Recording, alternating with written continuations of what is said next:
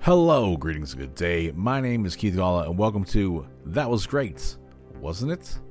This is the podcast where each week I'll be joined by my friends, both old and new, who I use the guise of nostalgic reminiscing about our youth to dupe them into watching some questionable Saturday morning cartoon series that even I never watched the first time around. Someday, some will be classics with or without the air quotes, I hope. But all will have us pondering the same philosophical conundrum. That was great, wasn't it? This time around, we are just halfway through the 1989 Karate Kid cartoon. And while I thought it'd be a fun ride on those Cobra Kai coattails, most people have moved on to getting the crap scared out of them by Guillermo del Toro and his cabinet of curiosities to care about the dueling dojos. Still, we must continue on. Still a half dozen episodes away from learning all we need to know about Daniel-san, Mr. Miyagi, and Taki. Who am I kidding at this point? I mean, we learned all we needed to after episode 1, probably, right? Still, they traverse the world trying to recapture the mysterious shrine, which we know by now will never, ever learn anything new about, let alone in some random middle episode of the series, right? Never gonna happen. Joining me this week is new friend of the show and co-host of the Monster Cast? Hey, greatness, get in here, would you?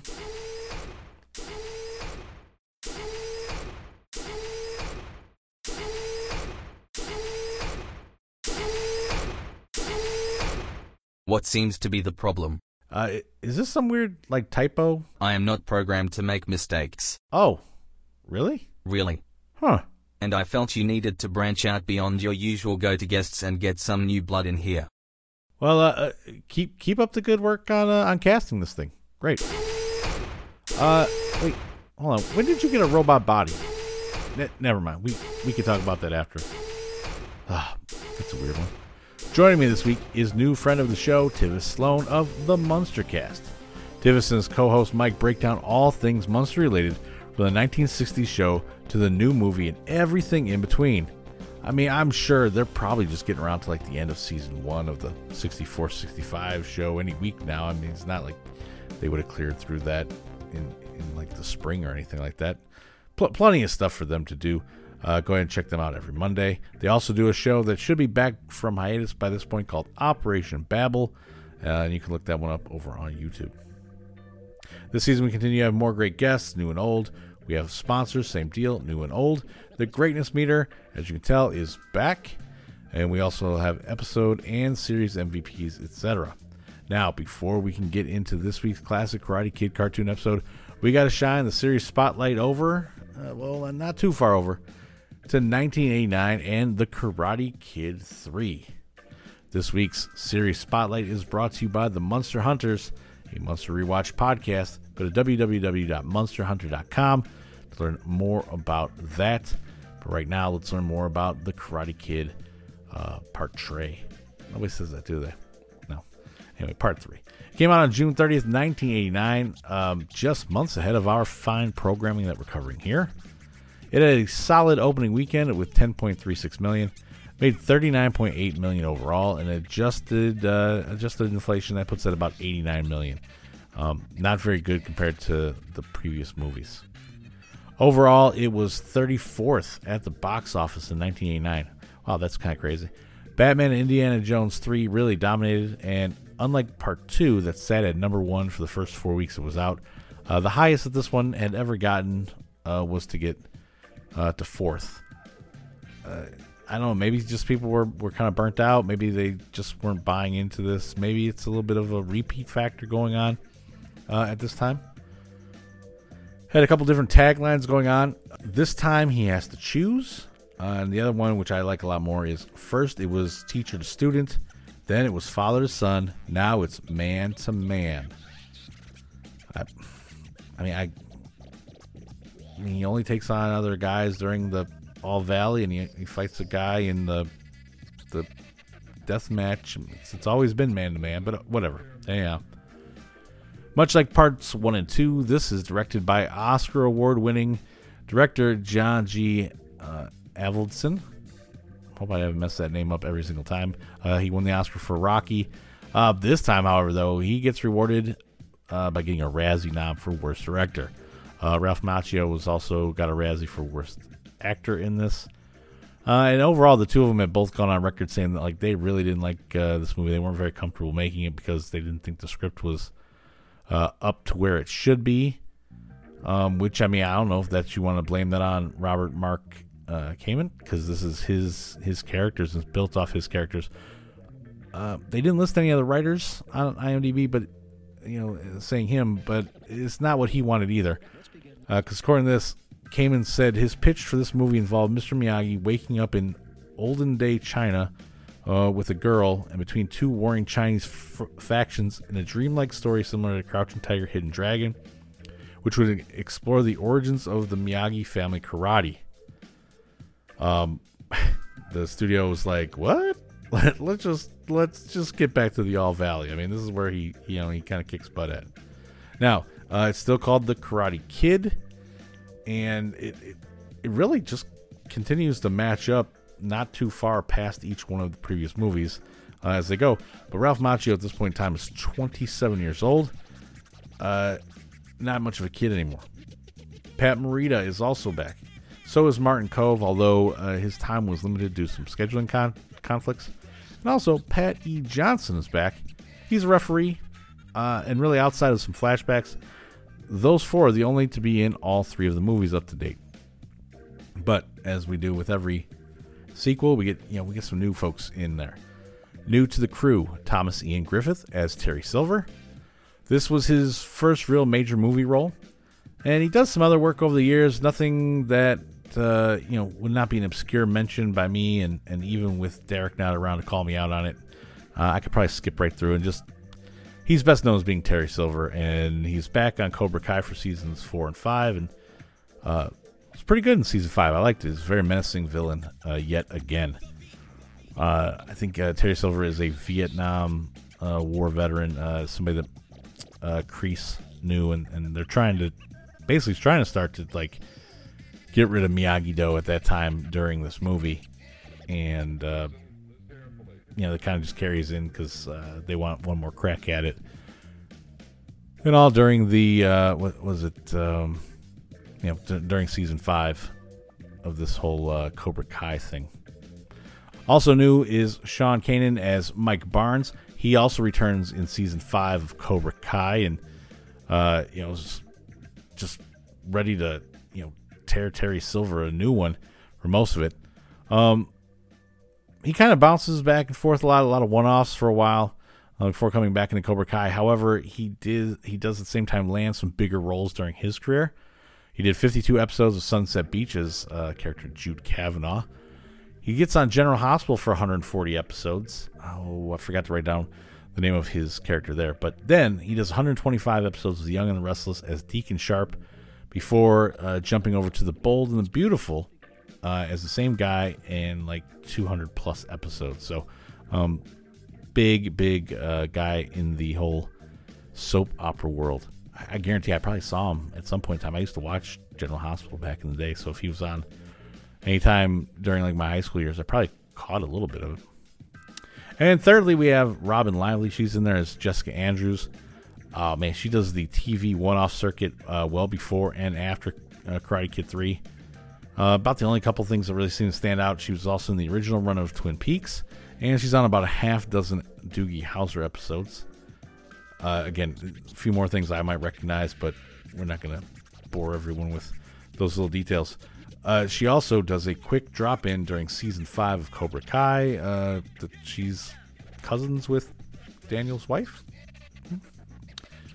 Anyway, the movie overall is the way that it's explained, just in the kind of like one-liner over on IMDb, is ostracized villain John Kreese attempts to gain revenge on Daniel and Miyagi with the help of Vietnam War comrade, the wealthy owner of a toxic waste disposal business, being Terry Silver. However, like they say, Kreese is not really around very much, and they amped up a lot more of the Terry Silver stuff because Kreese was not around to do stuff because he was working on another movie. So it's kind of weird that they go ahead and put that all in there. Really, a lot of what it happens is with Daniel getting And a lot of what we see happen quite a bit during a lot of our episodes here on The Karate Kid is, he gets angry at, he wants to do things and somebody maybe whispers in his ear a bit about stuff and he gets upset and he wants to turn against Mr. Miyagi. Happens, a couple times during this whole thing. And that's basically what happens during this.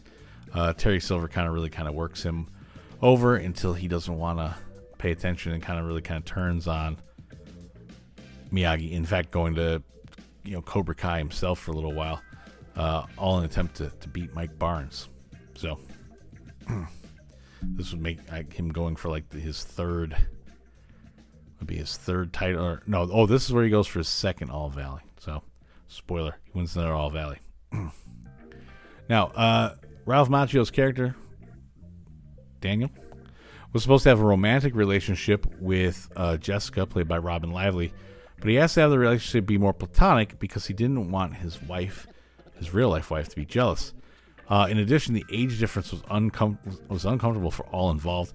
Macchio was 27 during filming, and Lively was just 16. So that very smart move on his part, not to do that. Only other really quick notes that I have here, that kind of stuck out to me just in my quick skimming through everything here is Paula Abdul is the dance choreographer for the film. Kind of interesting. And one thing that I really think ties back into our show right here is that in the original script, Daniel's mother is never mentioned. Ralph Macchio said they're going to have a scene where he calls her on the phone, and his mother went back to Jersey to take care of a sick uncle. It's Uncle Jack that we met just 2 episodes ago. It's got to be. So they are sticking to the canon of the show. There is an uncle there. And so our cartoon continues to move along with that. And with that, we're going to take a quick commercial break. Please don't fast. Everyone likes to fast forward through the sponsors on podcasts. I've even done it once or twice myself. Don't do it though. Sponsors are always fun. And when we come back, we'll be here with Tivis, and we'll be breaking down episode 8, Homecoming. I wonder where they could be for that one. I don't know. It's no way they're going to get this thing back where it has to go. It's only episode 8.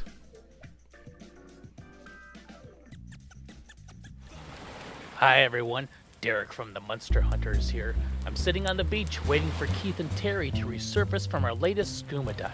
I figure now is the perfect time to tell you about the Monster Hunters Patreon.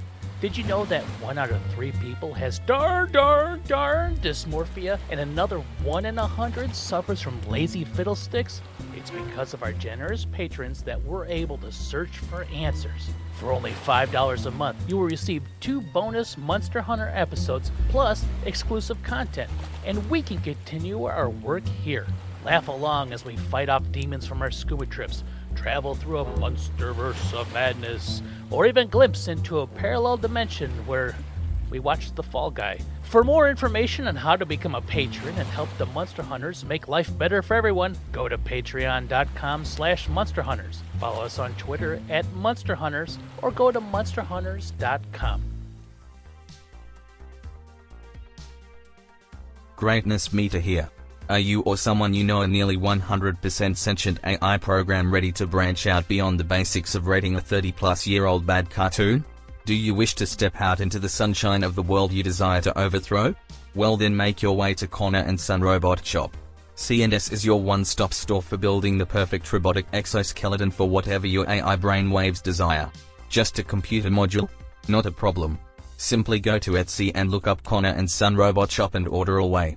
Need some customizations, like shape-shifting liquid metal so you can eventually replace the podcast host you currently intern for? They have a great customer service chat section that will do all they can to make your experience perfect. Visit Connor and Son Robot Shop today. Mention the code GREATNESS and get 10% off your first purchase. I'm Tivis. And I'm Mike Shrews, and together we are the Munster Cast, bringing you a weekly dose of Munsters talk every Munster Monday. Find us on all audio services today. Want to see our pretty ugly faces? Find us on YouTube via the Munstercast YouTube channel. And join us as we dive into everything Munsters and Munsters adjacent. So tune on in to the Monstercast as we mix up a new episode every week. And sometimes, just like Grandpa Munster's potions, it can go awry. The Monstercast, every Monster Monday at 7 a.m. Eastern.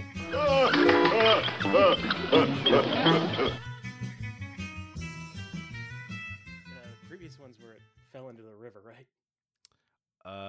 You could say that for almost all the rest of these previous episodes, except maybe where True. a balloon took it off and a horse. It ran off with a horse once. Wait, really? Yeah, that's when they're in Tijuana. Oh. But a good thing that you're bringing up a few things here. Before we get into this week's episode, folks, we do have to do a quick recap. I don't think continuity matters, and I'm gonna have big issues with continuity now. In talking about this episode, but last time we saw our friends, they were hiking through the Himalayas.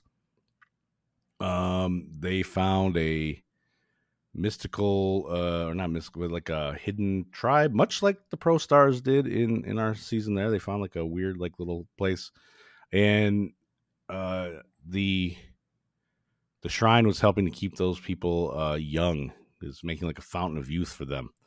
And causing problems, and as the shrine usually does. But they eventually tried to get it back yet again. Let's see, how does it? What happens here? Oh, I'm trying to remember what happened last time. Everyone got super old, super quick. Did it float away in a glacier, maybe?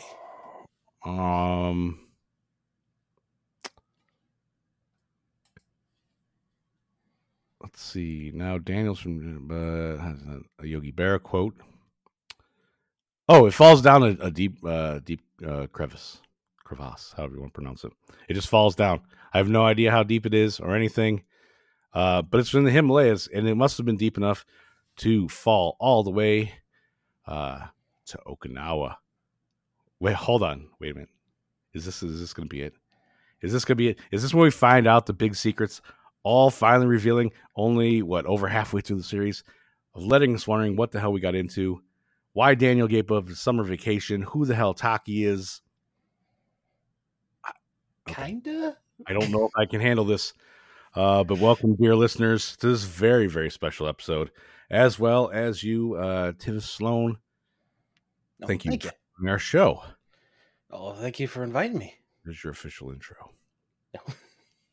Sorry. Yeah. Wow. The pressure will be on this week for both of us. I'm anticipating us to learn a lot of what everyone has been dying to know about Taki. Not is she's the origin for the snacks, the snack chip, because that's not true. But also the shrine. And this episode, the actual title is called The Return of the Shrine. And I only believe in one return, and it's not of the shrine or the king, so I'm already skeptical. Yeah, I'm curious how they got it.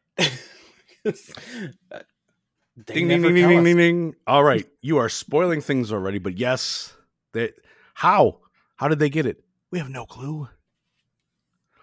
We have no idea. And folks, I'm going to tell you right now, I have big problems with this episode. There are only 13 episodes, and if you just picked and choose 13 of the 60 some odd episodes that you wanted to actually start this entire thing with, heck, even if you had 65 and you're going to do multiple seasons, why isn't this the last episode of a season? Yeah, even when you told me the title, I was like, there's like 5 more after this? What? Also, if I get to episode 12, or actually episode 13, and it's some weird thing where they get the shrine, and they're like, now off to Okinawa, I'm going to be so mad that they did this whole thing in some weird, ridiculous... Either that or my mind's going to be blown when I can actually piece together what order these are actually supposed to be. It's not uncommon for shows back then to be out of order, so I was kind of thinking that, but... I mean, London to France was fine, because that seemed like it made sense, but they've gone from Hong Kong to Jersey to Tijuana to other... I don't think it's Tijuana, but it's close. I think episode 13 just says somewhere down south. Oh, I don't know. South I don't even know what where? I don't know. Okay. the border, the Mason-Dixon line, south. Well, they've already been to South America, so I'm guessing it's that. They've already been to Mexico, so I'm gonna assume it's like in my own backyard of Atlanta. Maybe it comes full circle and they're back in the Amazon. Maybe, and they wake up and they were just tripping on something the entire time.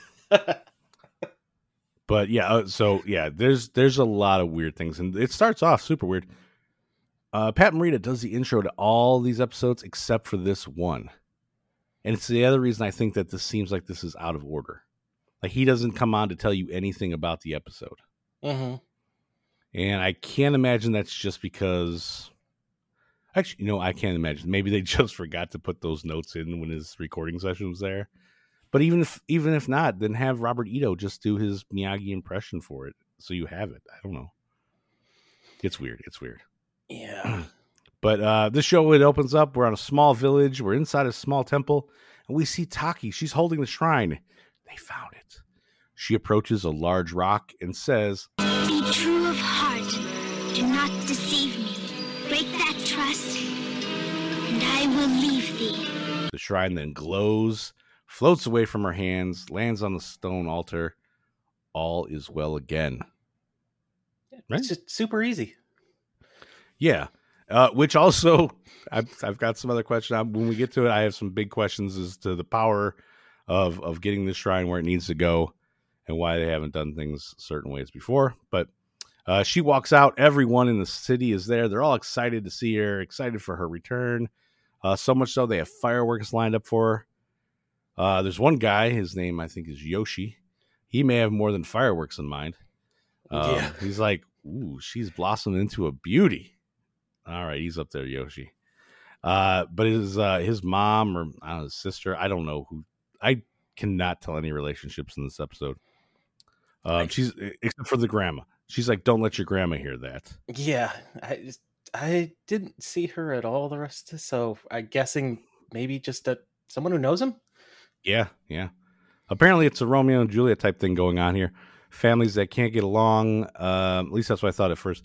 Everyone has just, even if one of the people has just become the town hero, returning with this infamous shrine, which, come to think about it, we still don't know how it disappeared in the first place, which is kind of what I was hoping we'd find out here. Yeah. Again, so they're in the intro, in the intro music, I'm going to have to break this down at some point. There are a lot of scenes that don't actually exist in any episodes. I want the one where he surfs on a missile. I think that might be in episode 10 when they go to the USSR. Seriously? I'm gonna hope so. Oh, that one stuck out to me. I want to watch it. The one that sticks out to me is there is one where it looks like Taki is grabbing the shrine from someplace or like somebody else is trying to steal it from her. Mm-hmm. And that doesn't show up at all in this. And I'm like, huh? Seems very weird. Taki then announces that her and her family will once again guard the shrine with their lives. Well, apparently you didn't do very good the first time, but okay, you guys are still up for it. Sure. You have to wonder, like, why did they send her out? Just her. Well, now, so that's my other. I've got more on that, but let's find where our other heroes are. Daniel and Mr. Miyagi, they're just kind of hanging out. They're letting her take the spotlight. Daniel says it's over now. Mr. Miyagi very hopeful. Then Taki's grandma, I'm thinking it's her grandma, starts flirting with Mr. Miyagi. Yeah. I saw that. Apparently Taki has been writing home all about him the entire time. And now this is where I was wondering. Now, Mr. Miyagi is supposed to be from Okinawa, if I remember right, in the movie. And like, did they not know him and recruit him to help? Like, I don't know. Like, maybe how? That's he the thing. moved We away still don't. So long ago. Yeah. Well, he seems to be like a person you would always remember. I mean, he's basically a superhero. And yeah, true. Yeah, and I'm like, I don't understand. Like, yeah, they sent her off. Did they send her to meet with him? Did him and Daniel just stumble upon her sometime and him be like, oh, I remember hearing about this thing? I don't know, but I thought she was from that same area as him. That would have been. I think these people went on to write Lost. I think Yeah. because there are more questions than answers each week. I have no idea. Oh, that would have been so interesting if they made that connection. If there's a polar bear that walks through here at some point in time, we never see another thing about it. I'll be convinced of it for sure. But there's so much going on that I don't know what the connections are all about to Miyagi and Daniel, and they don't tell us. I was so looking forward to finding out so many things in this episode. I've watched 7 of these already, and I have no answers. And now they just want to give me more questions. I don't like it. There's some commotion ahead. What is it? Oh, it's something that's going on forever. It's a family feud. The Ishida clan is messing with Taki's family store. Yeah, They're trying Ishida to break rules, items. Yeah, the Ishida rules. Is that what they put on the graffiti? Is that what it is? Right? Yeah, that's what it's. Yeah. And her grandma grabs like this crazy mask of some sort and puts it on, and then goes out and tries to throw a ceramic bowl at one of the guys who's on a motorbike. He catches it with a stick and flings it back at her. Yeah, and the whole So the whole time it's her brother, right? The other guy there. yeah, the grandma's brother is the other old guy there. Yeah. He's like protecting a plant, but he drops that to catch the ceramic bowl on her foot.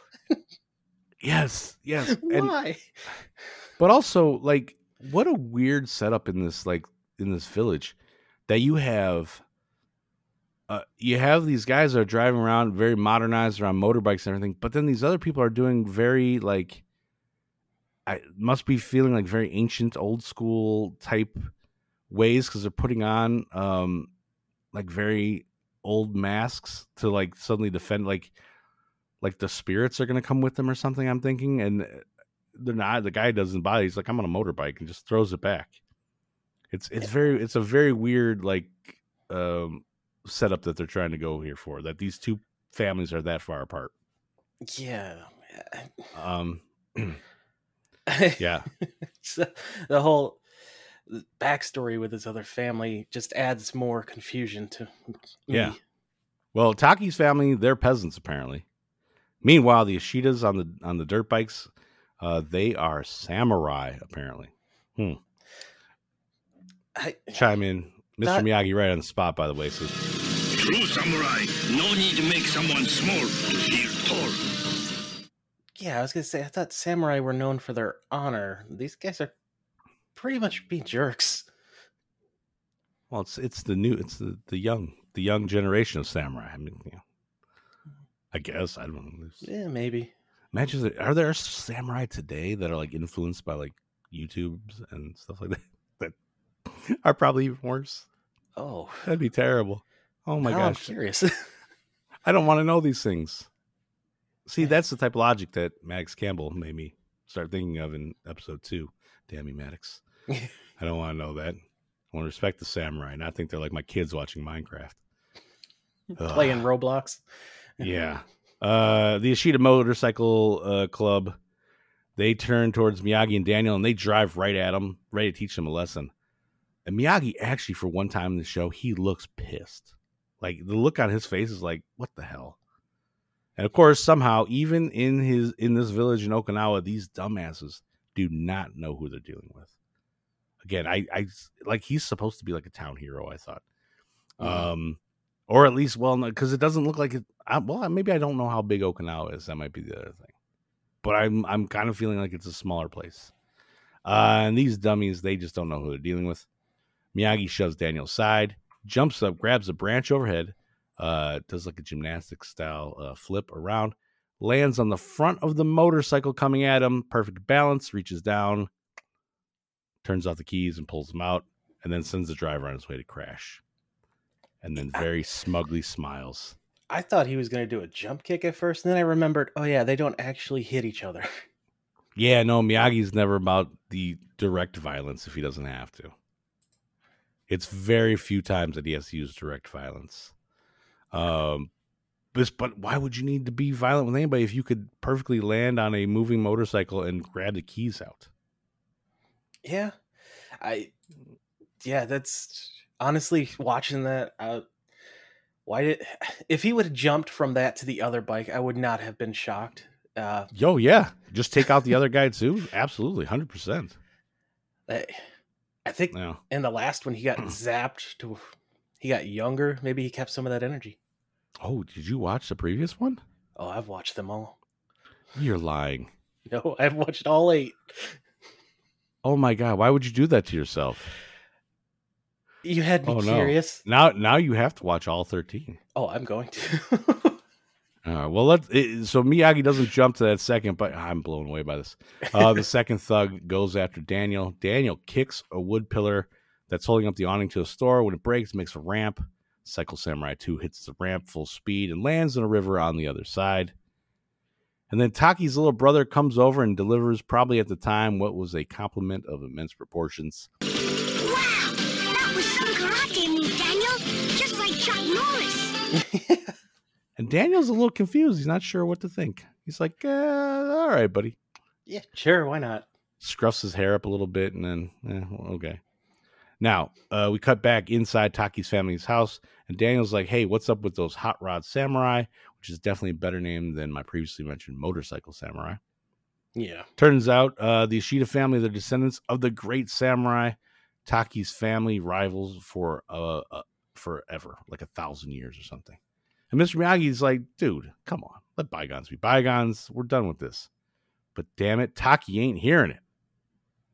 Slams her fist down.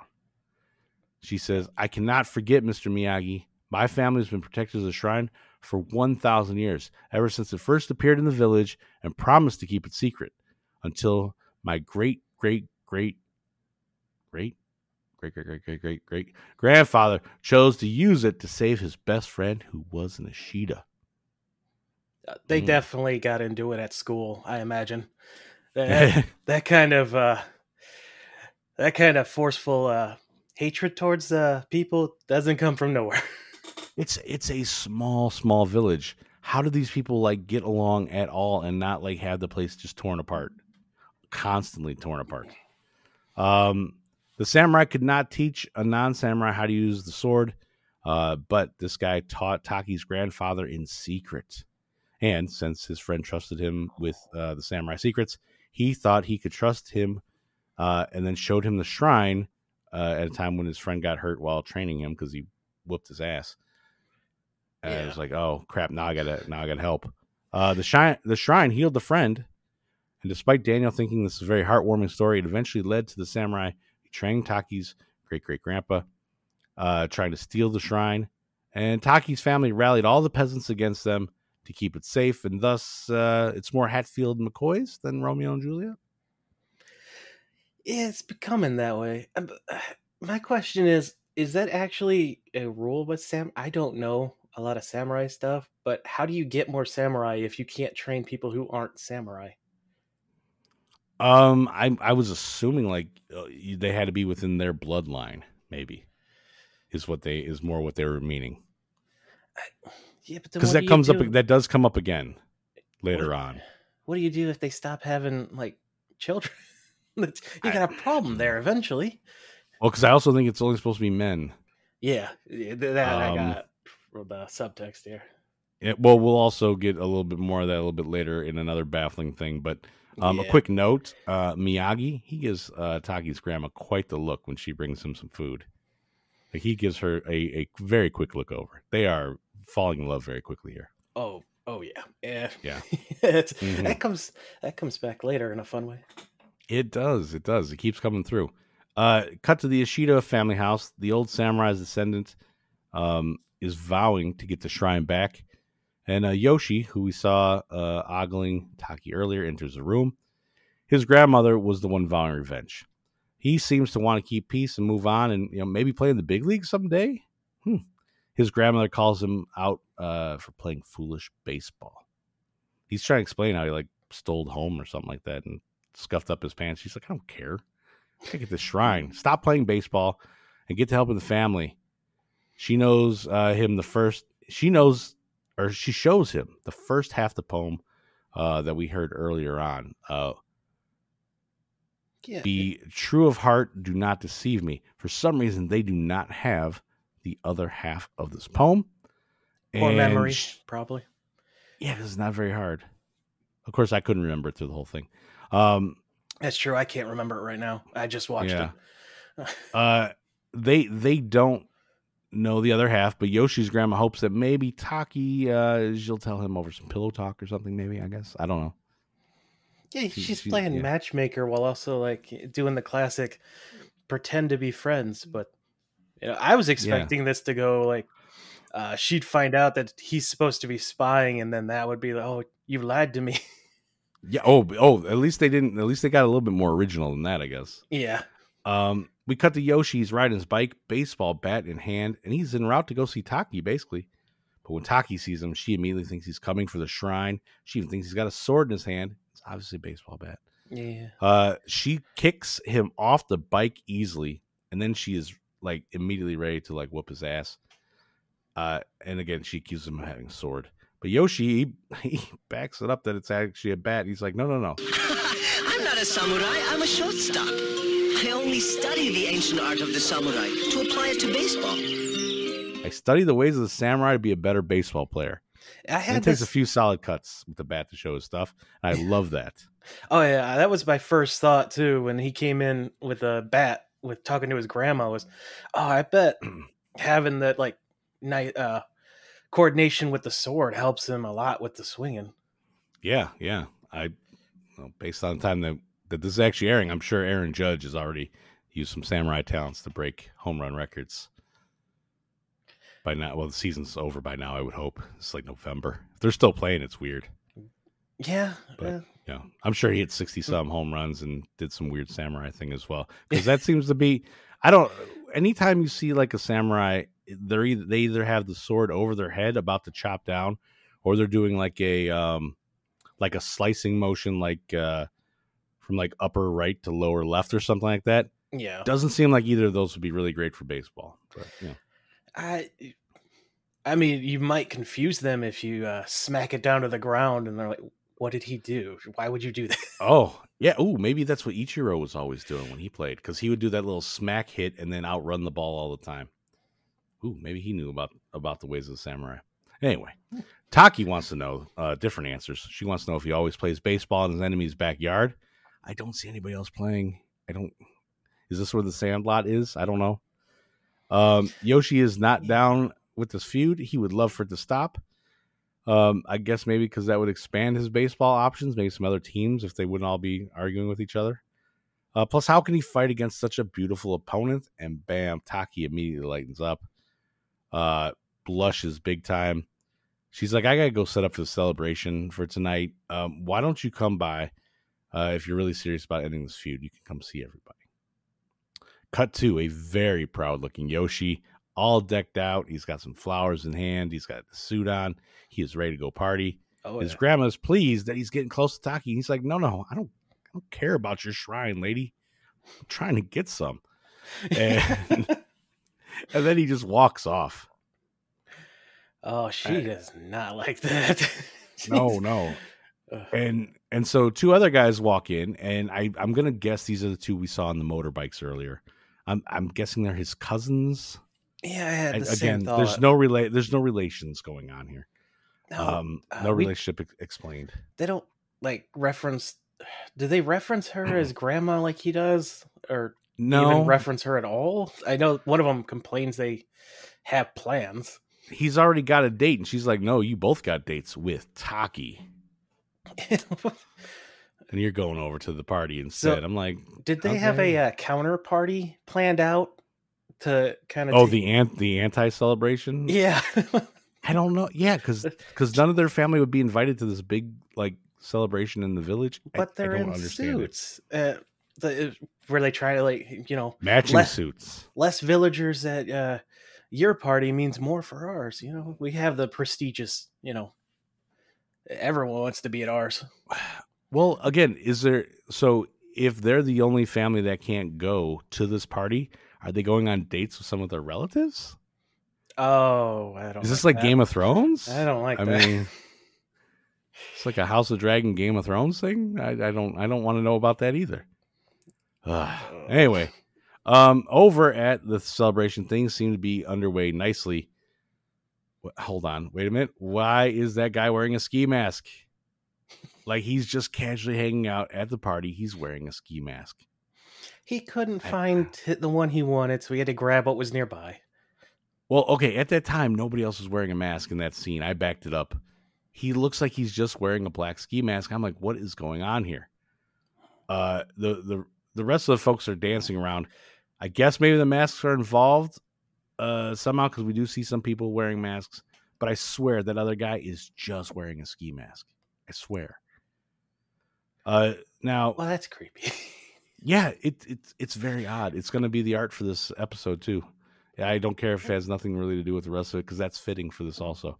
I look forward to looking at that. Miyagi, he is enjoying some noodles, and suddenly Taki's little brother enters. He's got a boom box on his shoulder. He is bumping some rock and roll. Way to go. Doesn't even sound like rock and roll. It sounds like gibberish. Yeah. And nobody else is into it. Everyone is giving him like the stink eye, and Mr. Miyagi somehow swipes the batteries out with his chopsticks. See, his mistake there is not just listening to some AC/DC. I think just not bringing a boombox into a place where a bunch of people are already listening to music might have been a mistake. But also walking by Mr. Miyagi, who has superpowers, because he somehow opened the thing up and swiped out batteries with chopsticks like it was nothing. Like super simple. Like I didn't even see him do it, and all of a sudden the battery's in his hand. Oh, it was a real quick motion. It was. Yeah. I saw it happen, but it was one swift motion. He opened and grabbed. I mean, if you were to eventually tell me that Mr. Miyagi is the shrine itself, I would not be surprised. Oh, that's a theory that's raising a lot of questions.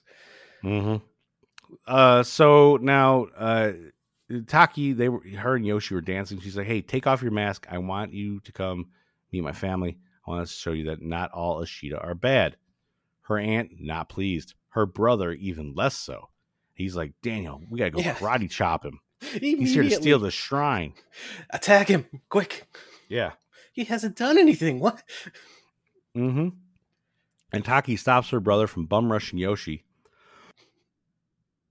And when she explains that he gave up the sword for baseball, her brother immediately is like, "Oh, all right, well, he's cool. And can you teach me to swing like Reggie Jackson?" Now, this is 1989. Reggie Jackson had retired 2 years prior. You would think maybe they picked a more of the time player, but whatever. Still, Reggie Jackson's great. So if you want to learn how to hit, like, I'm not going to argue, but it still seems weird. Yeah. Yoshi agrees, as long as Taki promises to not dance with anyone else, and she agrees. Her family always keeps their promises. Yoshi takes the kid to go hit his two cousin brother, whatever they are. They're the samurai guys from earlier again. Yeah. Okay. Yeah. They're somehow related to them. I don't know how, but they are the samurai guys from earlier. They're now at the party, and they plan on helping make her break that promise. One walks up, drags her onto the dance floor, and the other one goes out to confront Yoshi, and he's like, "Hey, man." Yoshi's like, "Look, the feud's over. Settle down." And he goes, "Oh, really? Feud's over? Go look at your girl over there. She's already danced with someone else after she promised not to." Visibly struggling to get away, I might add. Yeah, that's like Yoshi doesn't recognize that the person dancing is the other relative, or that Taki isn't really consenting to let the dance at all. Yet he calls her a liar. He's like, "You said you were going to hold out for me." It's a dance, dude. Settle down. As they argue, he says the first half of the poem, and then she says the second half, as if by instinct. Like, it just pops out. And then Daniel sees her run off, and Miyagi's like, "Hey, we got to hurry. She and the shrine are in trouble." So, from this, I gathered it wasn't that hard to steal it in the first place. Apparently, you just had to know the magic words. Yeah. Or trick them into saying it, which not difficult. I mean, it's not Mixoplex. It's just, you're not trying to get to say the name backwards, folks. You just got to say this little, very easy to remember poem. But things get really weird now because next we see Yoshi and he's handing the shrine to his grandma. How the hell did he get it? They were standing there together when they said it. They both ran off together. Daniel, Miyagi, right behind. What? I don't understand got it. that baseball training. He's faster runner. I guess. But then maybe when he's real good at getting home real quick. Well, that would help for baseball. Yeah. Boom, boom. We're not cutting that one out, people. That's a good joke. My wife wouldn't think that was good, but okay. She doesn't listen to the show anyway. I thought everyone was like very close together. They run all over the place. And anyway, Yoshi's still stuck on this dance thing. He's like, her betrayal ended all hope of peace. It's a dance, dude. She wasn't making out with your cousin. She was trying to get away from him. I don't get it. Speaking of these two knuckleheads, they come walking in. They have Taki with them. They caught her spying outside. She breaks loose immediately, bolts for the shrine. She grabs it. So does Grandma Ishida and Yoshi. And it just kind of comes to life. Energy shooting out of it, kind of encasing them in like a little bit of a ball of energy, power, lightning, something or other. It was like a cage-looking thing. Here's where I thought they were going to be trapped in there until they could work out their differences, but would have made sense. Yes, yeah, that seems like a Saturday morning cartoon thing where we're learning a lesson. But no, apparently it just was. The shrine doesn't seem like a good thing. I'll be honest with you. No, the shrine chooses violence. The shrine has only really helped people in bad ways so far. I have yet to see it help anybody in a good way. No. In any or it's more like a monkey paw type thing where they think it's helping, but in the end it's not going to be good. Yeah, I got that exact same impression. Yeah. Now Daniel and Miyagi run up on the house, but Mr. Miyagi's like, no, can't go in. Too much shrine power going on. Inside we see the glow fade down. And then Grandmama tells Yoshi to defend the shrine, so he grabs a sword off the mantle. And Taki's like, okay, I'm not ready for this. Backs out, but she promises to return. What were you going to say? What if when Taki's ancestor healed his friend, it like put some kind of evil in him, and that's why he betrayed? Yeah, that more than like if his heart wasn't true type thing, then it leads to evil. But even the people in the Himalayas, I don't think they were trying to do something bad. They were just trying to be a little bit younger, and it didn't pay off for them. They did make them act irrationally.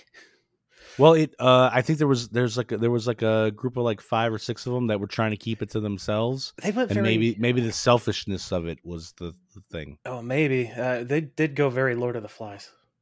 Yeah, but most of these people have had bad ideas about what to do with the shrine, and it's led to that. It's led to something bad happening. Taki rides off on a horse. She goes back home and she runs into the little, I guess, like shrine area of for her grandfather. Grabs his samurai sword and his samurai outfit, even though he's not a real samurai. And then she rides back to settle up. Mr. Miyagi tries to calm her down real quick, but she is under the power of the shrine now, and he and Daniel must quickly teach Taki's family how to put up in sand fences and wax cars, fight. I think just in case, we got to do some housework. And he starts by having them toss plates around. Like he set up a bunch of like glass bottles. Like, here, do this, and he starts throwing these plates like frisbee style. Yeah, the old man really does not know what to do with that. It like saws the top of a bottle, but at the same time, like you're destroying these people's plates. And again, you're Mr. Miyagi, not average Joe off the street, because Mr. Miyagi can do all this stuff. Like, he is good with these. We've seen him throw a pen across a parking lot to open up and hit a button to open up a gate. We've seen him break trees with his feet and his hands. He's not the normal person, so why would you think they could do these things? Yeah. Now, he's trying to get Taki's grandma to fight with a broom, but she doesn't want to hurt a sweet man like him. Here we go, back to the will they, won't they. And he's like, oh, whatever. He starts to walk away and then turns back and just fucks up her hair. Her brand new hairdo. And man, she is then pissed. She uses the broom to whip his legs out from under him and is about to beat him down. She's like, oh, I'm sorry. And he's like, nope, no, I got it for you. You doing what you need to do. Yeah, he found the warrior spirit. Yeah. All you had to do was mess her hair up, which when he messed it up, it looked like it was suddenly like flowing and stuff, but it immediately went back to this very small, like tight little thing of hair immediately afterwards. So it wasn't fully messed up. So I don't know. Anyway. But in the beginning, she's the one who went on the offensive like right away. So yeah, it's a broom. He's teaching these people how to fight with things around their house. Yeah. And I guess he doesn't mind if it breaks. It's not his house. He's not trying to fix things around his own place. Actively destroying their plates and stuff. See, he launches a teacup at the one. It breaks both of them, doesn't he? To stop the one that the guy throws errantly around, he kicks a teacup at it and it breaks it. And yeah, it breaks both of them. And it's in their shop, so these peasants now will have nothing to sell. Yeah, how is this helpful? Your guess is as good as mine. The other thing that I'm questioning now is this very next scene. Taki shows back up at the house at what I think is House Ishida. Right? I think that's where she's at. That's where it turns out to be, which I didn't expect right away. Yeah, and she says she walks up to a guy who's using a samurai sword. It looks just like Yoshi. I thought that was him. Maybe it's not, but she's like, I hear you're looking for a new samurai, and she wants to learn. And I'm confused because the person looks just like Yoshi. He does a couple sword moves, and then they're training for a second. He says, you're a fast learner, boy. You will make a good samurai. Again, if I'm convinced that this is Yoshi, like, can he not tell that's Taki? Also, can he not just tell it's a girl? Maybe he's not the brightest member of the family. Or it's like some other, like those other two cousin guys, they are twins. Maybe there's a twin to Yoda. I don't know. Or maybe it's just the power of the shrine. The grandma, though, she is not fooled. No. And when Taki slips inside the house, she immediately like grabs at it and messes up her hair, and thus Taki takes off again. Yeah. And she's like, now we will attack at sunrise. We got a sunrise. By the way, I thought it was sunset the entire time, but I guess it is sunrise. Yeah, we cut to Land of the Rising Sun, right? Yeah, I guess that would make some sense. Yeah, but it does look like the sun is setting at many a times here. So we cut to Taki. She's leading her villagers in the battle. She's on horse. They are walking behind using various household objects. Meanwhile, the Ishida, they roll up. Grandmama's in a car. Yoshi's on horseback. The samurai twins are on their motorcycles, but they're now decked out in they're decked out in samurai gear with a sword. He's wearing armor. Why isn't he on a motorcycle? Or even a robot horse. I don't know. Something that seems like another one-up from what they had. Maybe they don't have enough horse. Who knows? Now, Taki's family, they're like, do we really got to do this? And Miyagi's like, yeah, now we have to. Can I just point out that her younger brother has a fishing pole? Yes, and makes good use of it. Makes very good use of it. Biker number one revs up, heads right at him. Her brother manages to duck out of the way, then casts the pole, catching him by the belt and whips him right off of the motorbike. And then when the guy runs back at him, Daniel jumps on that leftover motorbike and goes to rescue. And then the other samurai cyclist heads in, and it's against Taki's grandma. He cuts her broom in half. Man, at least he didn't mess up her hair, but that was her best broom. Oh, she is mad now. That's your mistake right there. You don't go into battle with your best broom. You take the one you want to get rid of. Exactly. Now, grandma, or you just have a broom that you fight with, and maybe it's a little bit stronger broom. I don't know. Like it's a sword. Like you take the top off of it, and it turns out it's actually a sword. That might be a better Or idea. bring a mop. A lot of people have done great stuff with a mop. Yeah. Oh, yeah. Eddie Murphy in Coming to America. He's got that mop, and he immediately knocks Samuel Jackson on his ass. Be perfect. Now, Grandma Ishida is watching on from the distance, and as Samurai 2 chases Taki's grandma, her brother, then the grandma's brother, he goes to try and throw a plate again, not very well, but it bounces off a post, slices through a beehive, which perfectly lands on the motorcyclist's head, and he crashes into like this cool little Zen swimming pool that's sitting there. But then this part, I couldn't help but notice he pops out and then runs on water away. Yeah. Look, man, it is. Well, I don't think it's much of a deep pool, even though he did submerge himself. But yeah. I think it's just. I don't think it's like a swimming pool. I think it was there more for maybe just to look nice. The what is that one called in DC? The reflective pond or whatever. It's not very. Yeah. Deep. Odd place to have a battle, by the way. This seems like a very nice, tranquil spot. Yeah, this seems very like sacred. Yeah. Now, speaking of the battle, we got the main event, Taki and Yoshi. They ride at each other on horseback, almost kind of like jousting, but with swords. And when they hit swords together, Yoshi knocks her right off the thing. He then hops down as well. And they square off with what I said was the sun setting behind them. Obviously, it's rising behind them. But it just seemed like it was getting darker out the whole time. The sun is rising behind them, and she wants the shrine. He says, bring it. She says it's already been brought. And then she swings her sword, misses, and it cracks in half on the rock very easily. Oh, there goes the ancestral sword. I mean, did she not have any, was it Hanzo steel around? Like, this would be much more useful. This seems like the worst sword ever. If it snapped that easily. It's sad to imagine, but they may have pawned it off for a cheap replica a long time ago. Or because he's not, like, he couldn't become a legit samurai, maybe he just has like this like fake sword, or just a lower levels, not as good of sword, because I'm not a real samurai. They wouldn't give me the good one, but I don't know. Maybe. Now when Yoshi goes to swing his sword down at her, again, not a baseball swing, just straight up slicing at her.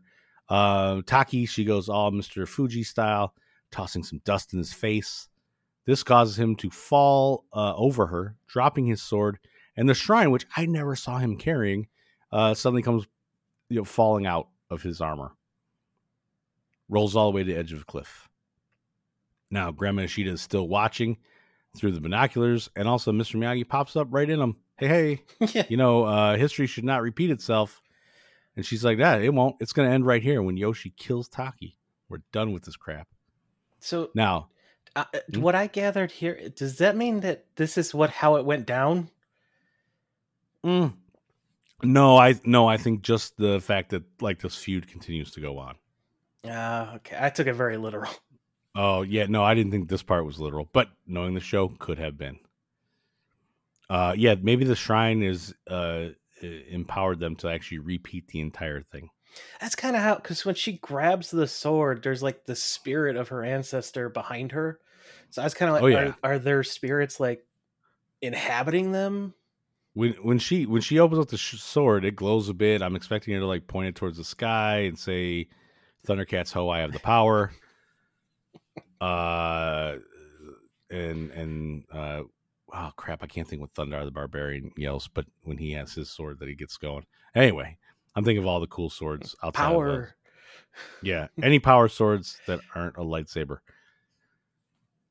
That's power sword. It's got power to make a sword. Never. Don't worry about it. The shrine lands on the edge of the cliff.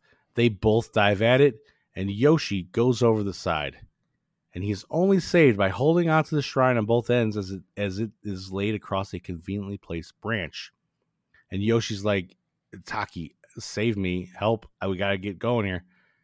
And here is where things almost go insanely dark and then opens up a big question for me. Oh, yeah. Taki is ready to just say the poem. And when she does, the shrine will go back to the temple on its own. Thus, Yoshi would just fall to his death. Or maybe just into the water below. I don't know how many rocks are there. But I'm assuming he would die if it would just vanish. Well, right? he is still in his armor, right? So falling from that height, probably not good.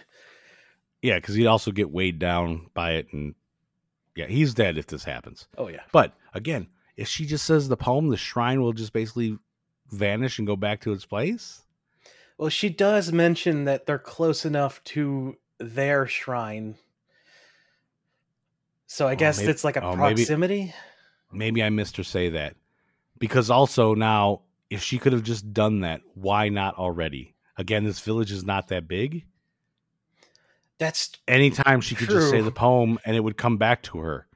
What? Also, anytime they are traveling around trying to get this shrine anywhere, if she just says the magic words, wouldn't it come to her? Yeah. At any time, she could have ended this whole thing. I'm baffled by it, but I'm also like, oh my God, she's going to say the words and he's going to fall to his death. And she starts to say the poem, but then she suddenly has a moment of clarity, reaches down, grabs Yoshi by the last minute, and then the shrine falls to the sea. What? And then they both almost fall over. But Mr. Miyagi grabs them and pulls them back up. I would have just said the thing after I grabbed the guy. Maybe it would still work. Yes, she's still close enough. She wasn't going to touch the shrine herself to say it. Like, she could have yelled it right as she grabbed him. It would have worked. Now, like I said, Miyagi pulls them back to the top. Grandma Shida comes over. She apologizes for her selfishness. Miyagi just wants everyone to be one big happy family, which maybe at some of these times some of them are. I don't know. Finally, the end part here. Daniel, he's overlooking the ocean. Just seems to be by himself, really. He's like, man, I'm glad Yoshi's grandma's letting him try out for the Olympic team. What? I don't think your grandma just decides that. Like, you got to be invited. How are they going to know? You've just been playing on the small little island with guys in the sandlot. Who knows? But he's like, at least someone got what they wanted. And Taki agrees. Yeah. She thought it would all be over. So did I. Yeah. And then, again, they now are ending on something incredibly weird. Miyagi says, look on bright side, Taki-san. Next time, shrine will be safe now that families put past behind them. Which sounds like a simple, easy Miyagiism. Nothing big there. But he is hand feeding and petting a squirrel. Yeah, he is.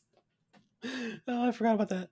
Part of me wants to look up if squirrels even, like, are they all over the place? Like, I don't know. Maybe it was a dog. I don't know. It looks like a squirrel. He feeds it, pets it, and then walks away. And I'm just like, wait a minute. Like, this whole thing happened, and he's just doing that. And then tries to give him Miyagiism. I can't take it seriously at that point. Yeah. And we close on a final scene.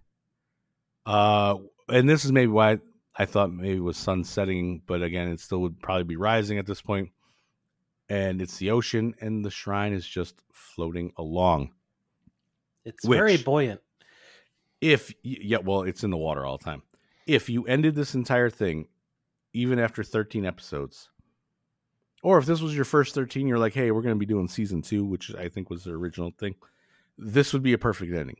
As long as the previous episode was them getting it back, and then they bring it here. I may possibly have been able to forgive them for not explaining to me how they got here in the first place. Like how they got in this whole thing in the first place. But this is a great ending to the whole thing. Yeah. It's a great cutoff point because it's like there's more adventures, but also this current adventure kind of wrapped up, sort of, I guess. But it didn't because you still got 5 episodes to go. Yeah. Including one where you're just down south. They literally tell you exactly where they're going to be the rest of the time. Like next week, we're in Australia. Oh, that'll be interesting. Yeah. I think it's next week. Unless it's one of those off weeks that I got to come up with something. Because we are airing these on the exact same day that they originally aired 33 years ago. Our friend Vlado from It's Not Rocket Surgery out of Melbourne, Australia. He will be our guest next week to help us fact check things there. But I don't know any way to fact check any of the rest of the stuff, like if there are squirrels in Okinawa. They're everywhere, so I'm going to assume there's some kind of tree rodent equivalent. There you go. Yeah, he's petting a tree rodent. Thank you. That seems like a much better thing right there. Oh boy. Well, that might help me with this next part. Tivis, I almost called you Travis. I get it a lot, so it's fine. Got that stuck in my head there. Tivis, since you have checked out a previous episode and since you also bothered to watch all the other episodes, what kind of a rating system are you going to give? 1 to 10 of some sort for this typically unique to the episode, maybe? I'll go with 7 broken dishes. Yeah, out of 10. Yeah. So that's actually not a bad score. Yeah, I'm pretty easy to please. So. All right. 7 out of 10 broken dishes. I am going to give this one. I'm going to give this one 6 out of 10 tree rodents. Thanks for that one. The least connected thing to this entire episode, which is probably going to throw off our next thing here, which is the genuine, real electro-algorithmic total numerical efficiency sorting system, aka the greatness meter. And we put all that in, type, and 9.842. This may be the highest rated show that they have had so far. See, your mistake was bringing me on to skew it. Well, yeah, because you said tree rodent, and I think I threw it off because I mentioned something that's barely anything in this entire episode. Wow, okay. The genuine, real electro, the greatness meter says it is a 9.842. That's crazy. That's crazy talk.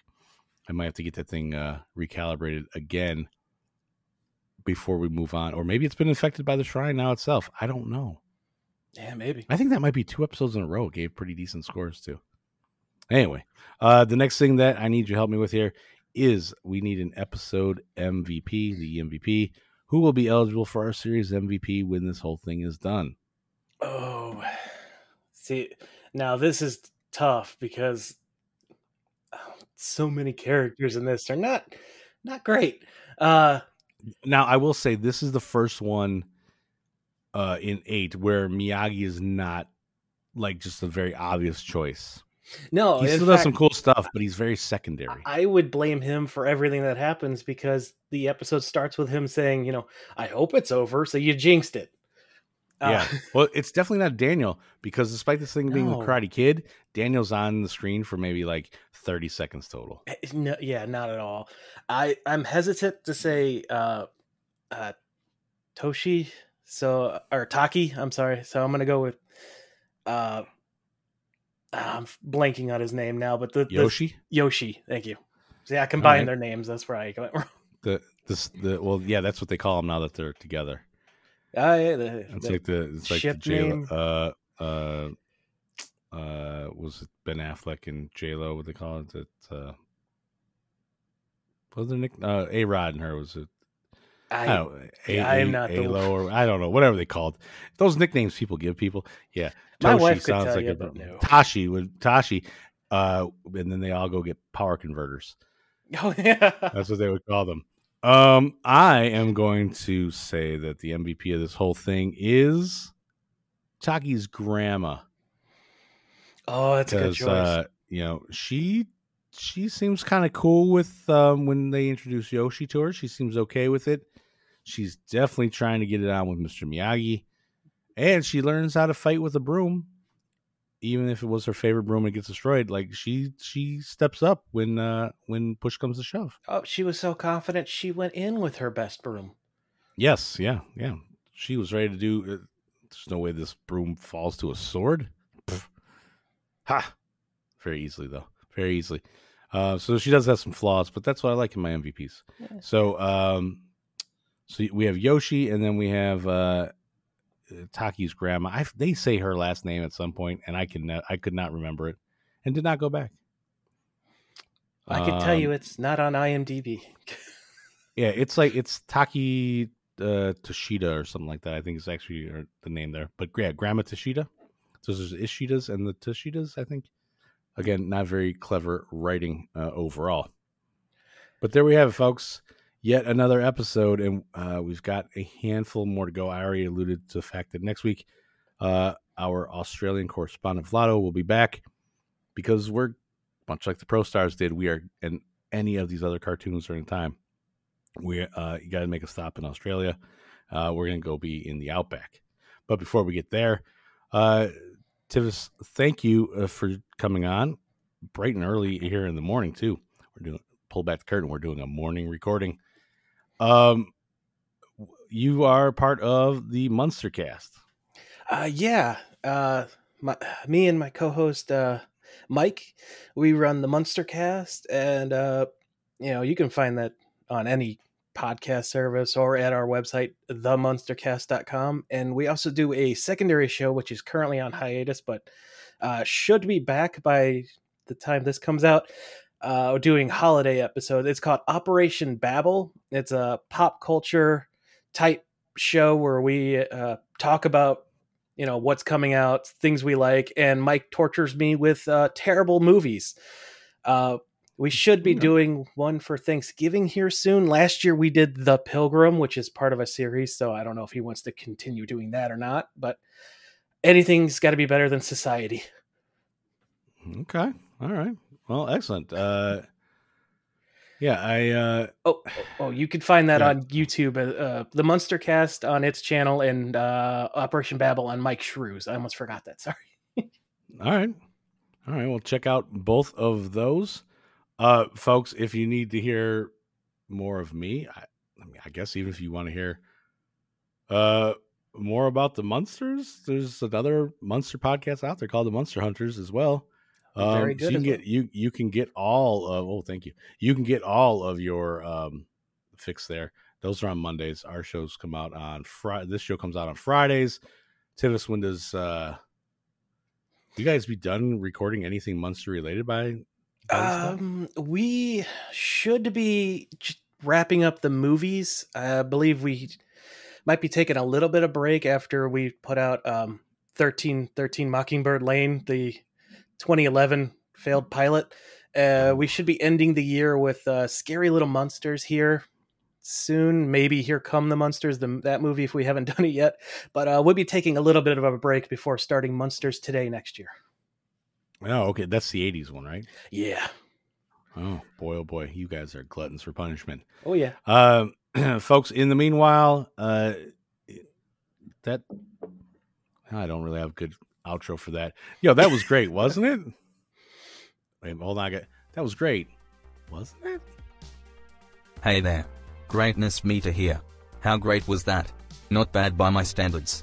But then again, who am I besides a semi-sentient AI program whose sole purpose is to properly rate these episodes? On behalf of Keith and myself, let's all give a big thanks to insert guest name here. Weren't they just the best? The real bee's knees. Imagine how amazing they are on their own programs where content quality easily has a higher bar. Now, don't just imagine. Go subscribe, listen, rate etc. to show our appreciation. While you are there, why not do the same for us? iTunes, Good Pods, Podchaser or wherever, reviews and comments are always welcome. And the show is available wherever the best podcasts hang out, so subscribe right quick. Also, if it so moves you, tell a friend or family or whoever you think would dig this type of show to give us a listen as well. Word of mouth is always the best way to let others know about the fun we have here. Follow us on Twitter and Instagram at How Great Was That. Check out our back catalog if you haven't done so already. That Was Great. Wasn't It is produced by Keith Gawler, and edited by me, The Greatness Meter. The theme music was composed by the Dr. Dre of Kansas, Terry Vickroy. That Was Great is broadcast via Anchor, a member of the Podfix network, and is a Crispy Dodo production. Come back again next week. We look forward to hearing you listen to an all-new episode of That Was Great. Wasn't it?